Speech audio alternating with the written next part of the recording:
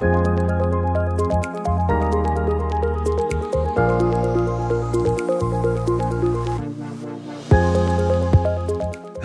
and welcome to Beyond Digital, a B4B podcast brought to you by DMI. In this podcast, we move beyond the transactional B2B conversation and focus on B4B storytelling. We dive into the unique journeys of industry disruptors, change makers, and the thought leaders that are driving transformation through a new model, one based on shared value, an ecosystem mindset, and the convergence of business and technology. We discuss all things digital evolution, from optimizing technology and transforming business models to innovating at the edge. Join us as we retrace the footsteps of these leaders, hear about their successes and challenges as we move beyond digital together.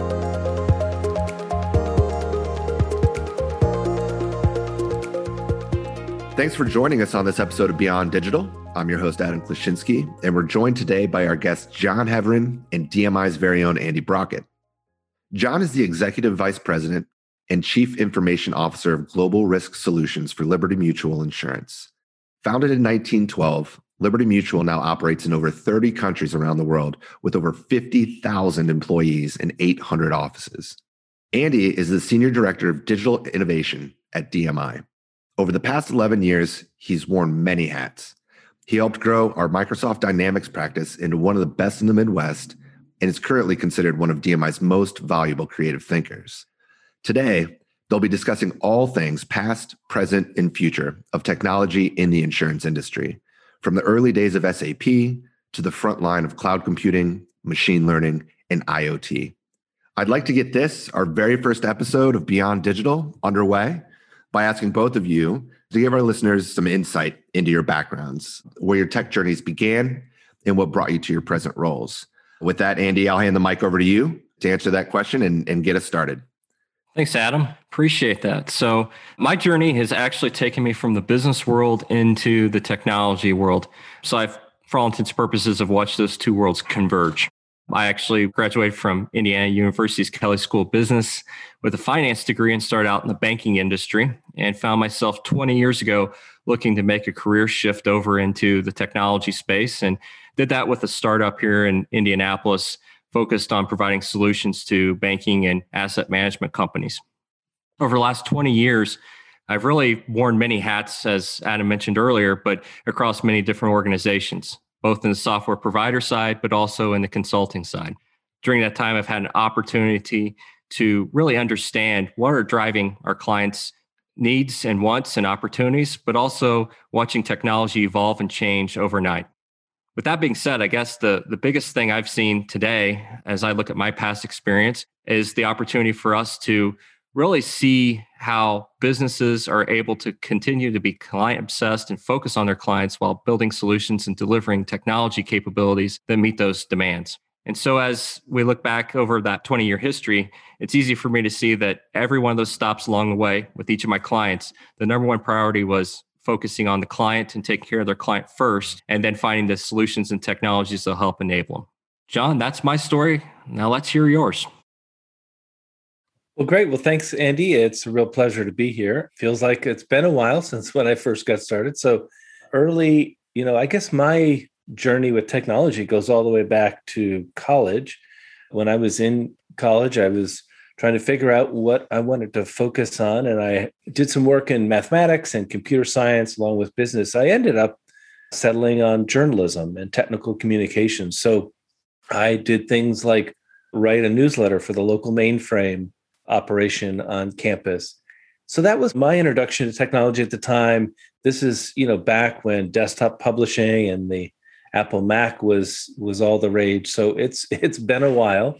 After graduating from the University of Florida, go Gators, I entered banking. And I knew when I left school that somehow, I wasn't sure how, I loved the idea of business. I was very fascinated with business. I had spent part of my college career in economics and marketing, but I also really enjoyed technology. And so when I was working at the bank as a credit analyst or an underwriter, as we might call it today, I ended up taking on special projects like setting up their first wide area network, building a system to track loan renewals and those types of things in kind of my spare time. So after a few years, when I decided to go back to business school, I knew somehow I wanted to find a way to have business and technology both together playing a role. So after business school and spending some time abroad, I started for a chemical company based in Philadelphia. And this was an interesting start because they were hiring MBA students into their technology program. They were trying to add more business savvy into the technology side of it. And that's how I got started. And I ended up working there for several years and then spending over a decade in telecommunications and now in insurance, all the while kind of bringing these ideas of how do you solve business problems with technology. So I've seen a lot from the first Macintosh, desktop printer to artificial intelligence, which is what we're dealing with these days. John, I'm curious to understand what it was like when you first started in the industry. It'd be great if you could tell us a little more about your background, where you got your start, and some of the key disruptors that were impacting the market.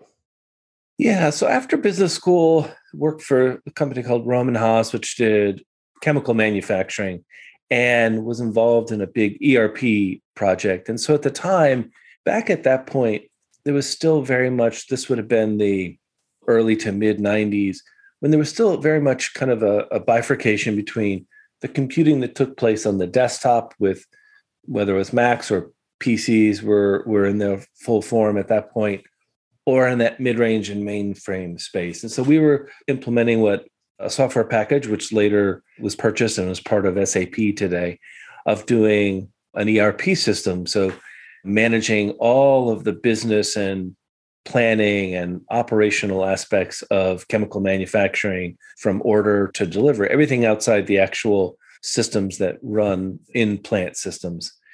And what I found was interesting was just how that was the start of, there was a lot of focus on whether it was mainframe or mid-range and integrating systems, but the desktop was still very much kind of apart.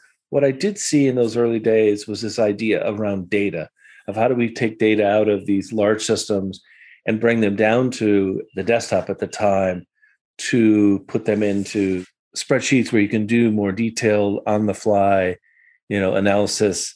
That was the early days of some of the, business intelligence tools, which by comparison to what you get today with the technology, it does look pretty outdated.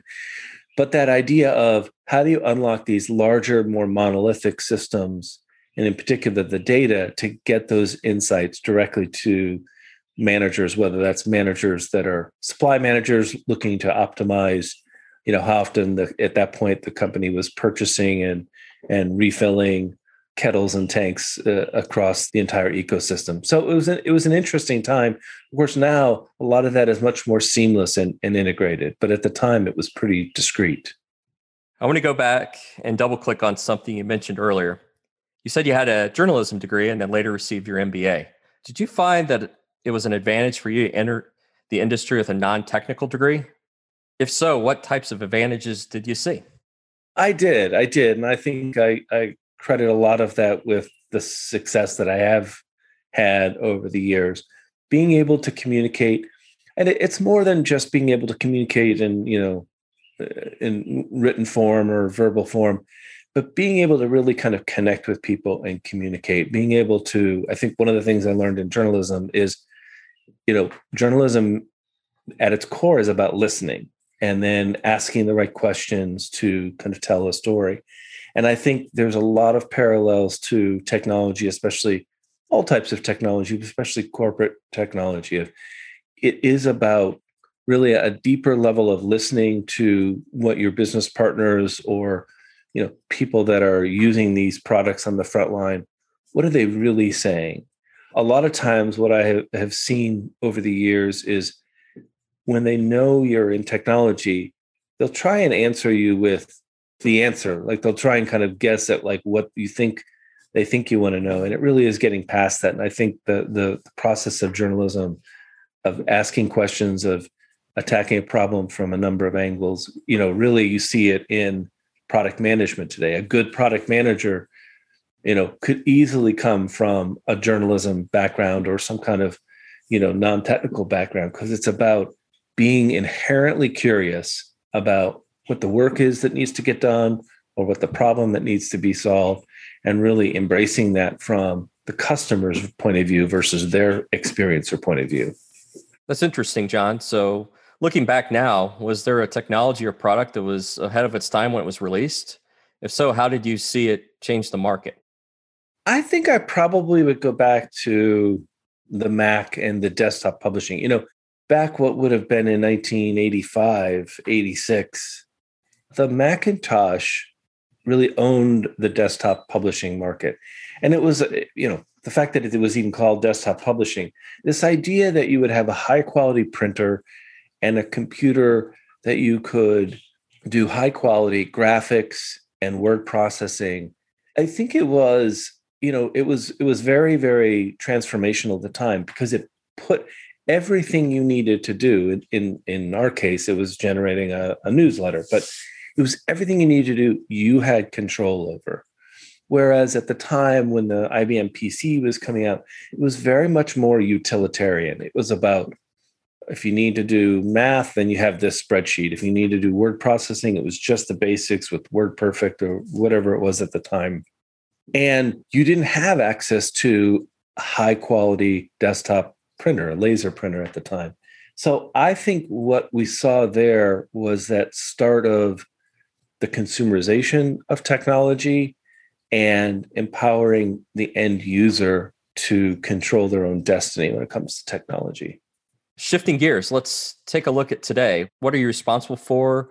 What are you asking your team to deliver for the organization? Are there any disruptors that are impacting the work that you're performing? I'm just curious to understand kind of where things sit today.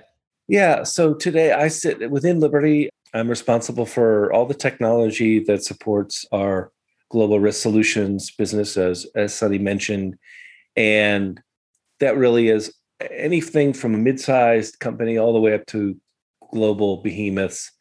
And it runs the gamut of, standard property and casualty insurance products like workers' compensation or auto or property to literally dozens and dozens of specialty products, whether that's directors and officers or a lot more esoteric stuff. We operate on the Lloyd's market, which is a market that's for very kind of often very unique and specialized or very hard, large, complex risks.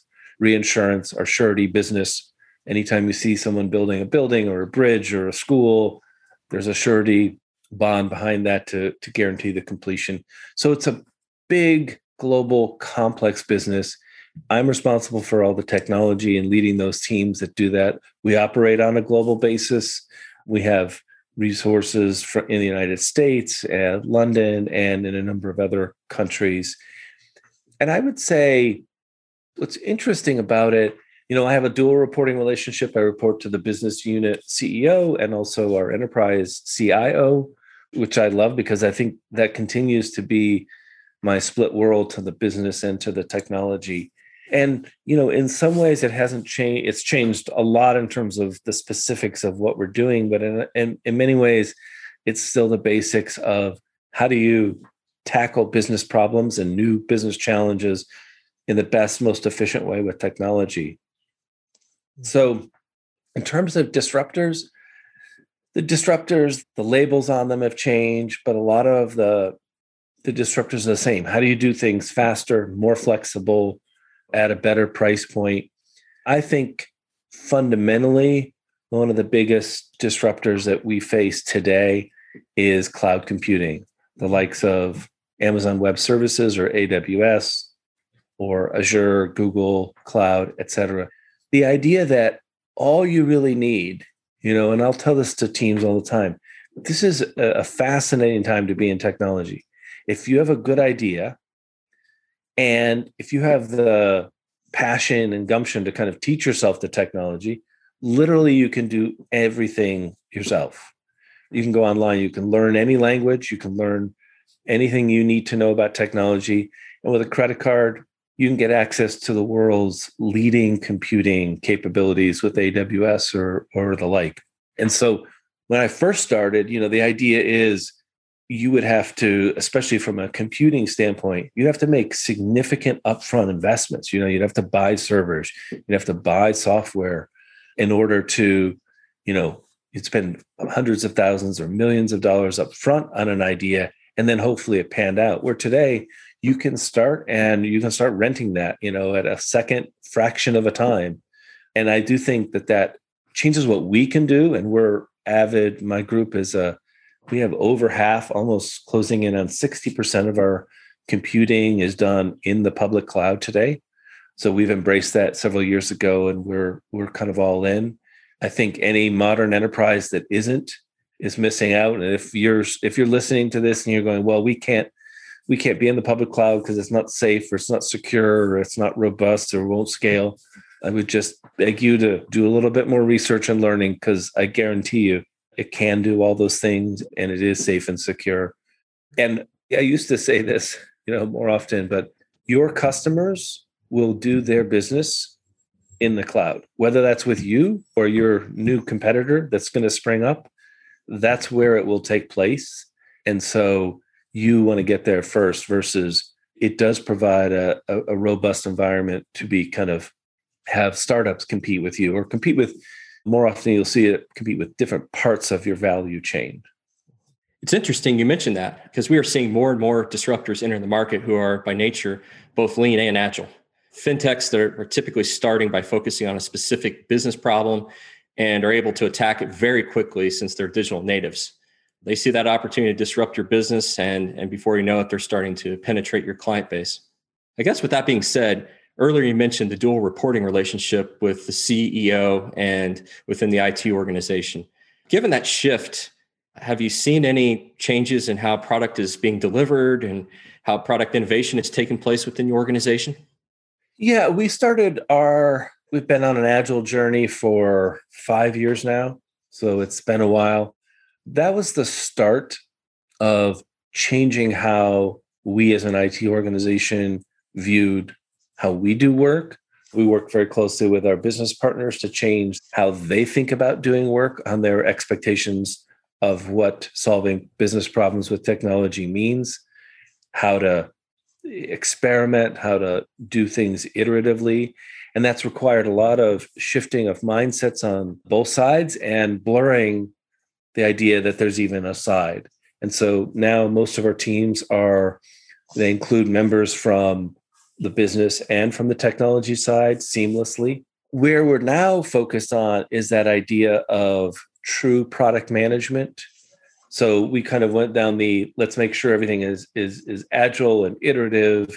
And we embraced product owners from the get-go. We had those roles formalized in our structures and involved, but now really kind of getting that next level into true product management, where you have product managers that own, a business piece of the value chain end to end. We're well down our path to an API first architecture.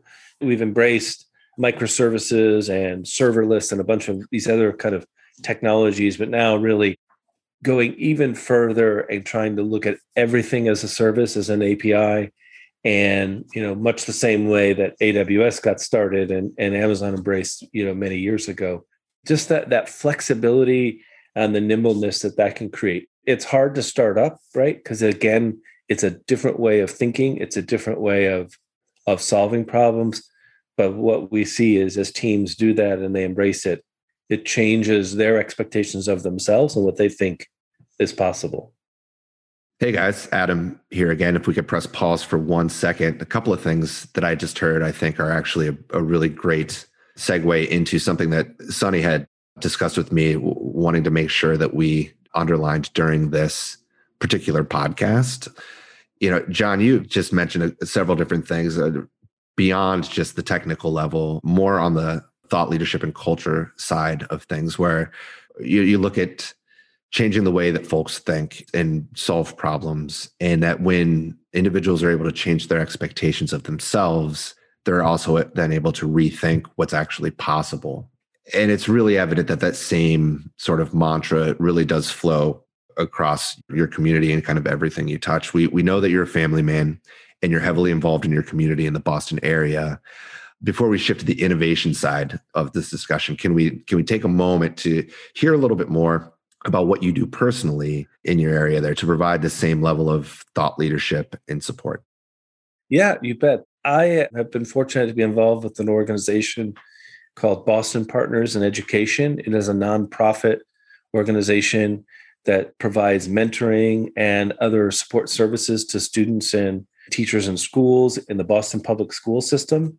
I've been on their board for 5+ years. In fact, DMI has been a sponsor, a contributor, and a supporter. And I know, Sonny, you personally have been a fantastic supporter of the organization. It really is, a unique set of people that bring together volunteers from all across the community. And this past year's been tough, right? With everything being virtual. But again, people have responded. Our uptake on mentors has been more than even in the physical world. As students, have asked for more help, teachers have asked for more help. So, Sonny, as you know, in May, early May, we're going to have our annual gala. It'll still be virtual this year because of the pandemic, but it celebrates all the accomplishments. And this year we're honoring Melissa McDonnell, who is the president of the Liberty Foundation. The Liberty Mutual Foundation is our nonprofit organization that supports all types of nonprofits all throughout not only the United States, but even the globe.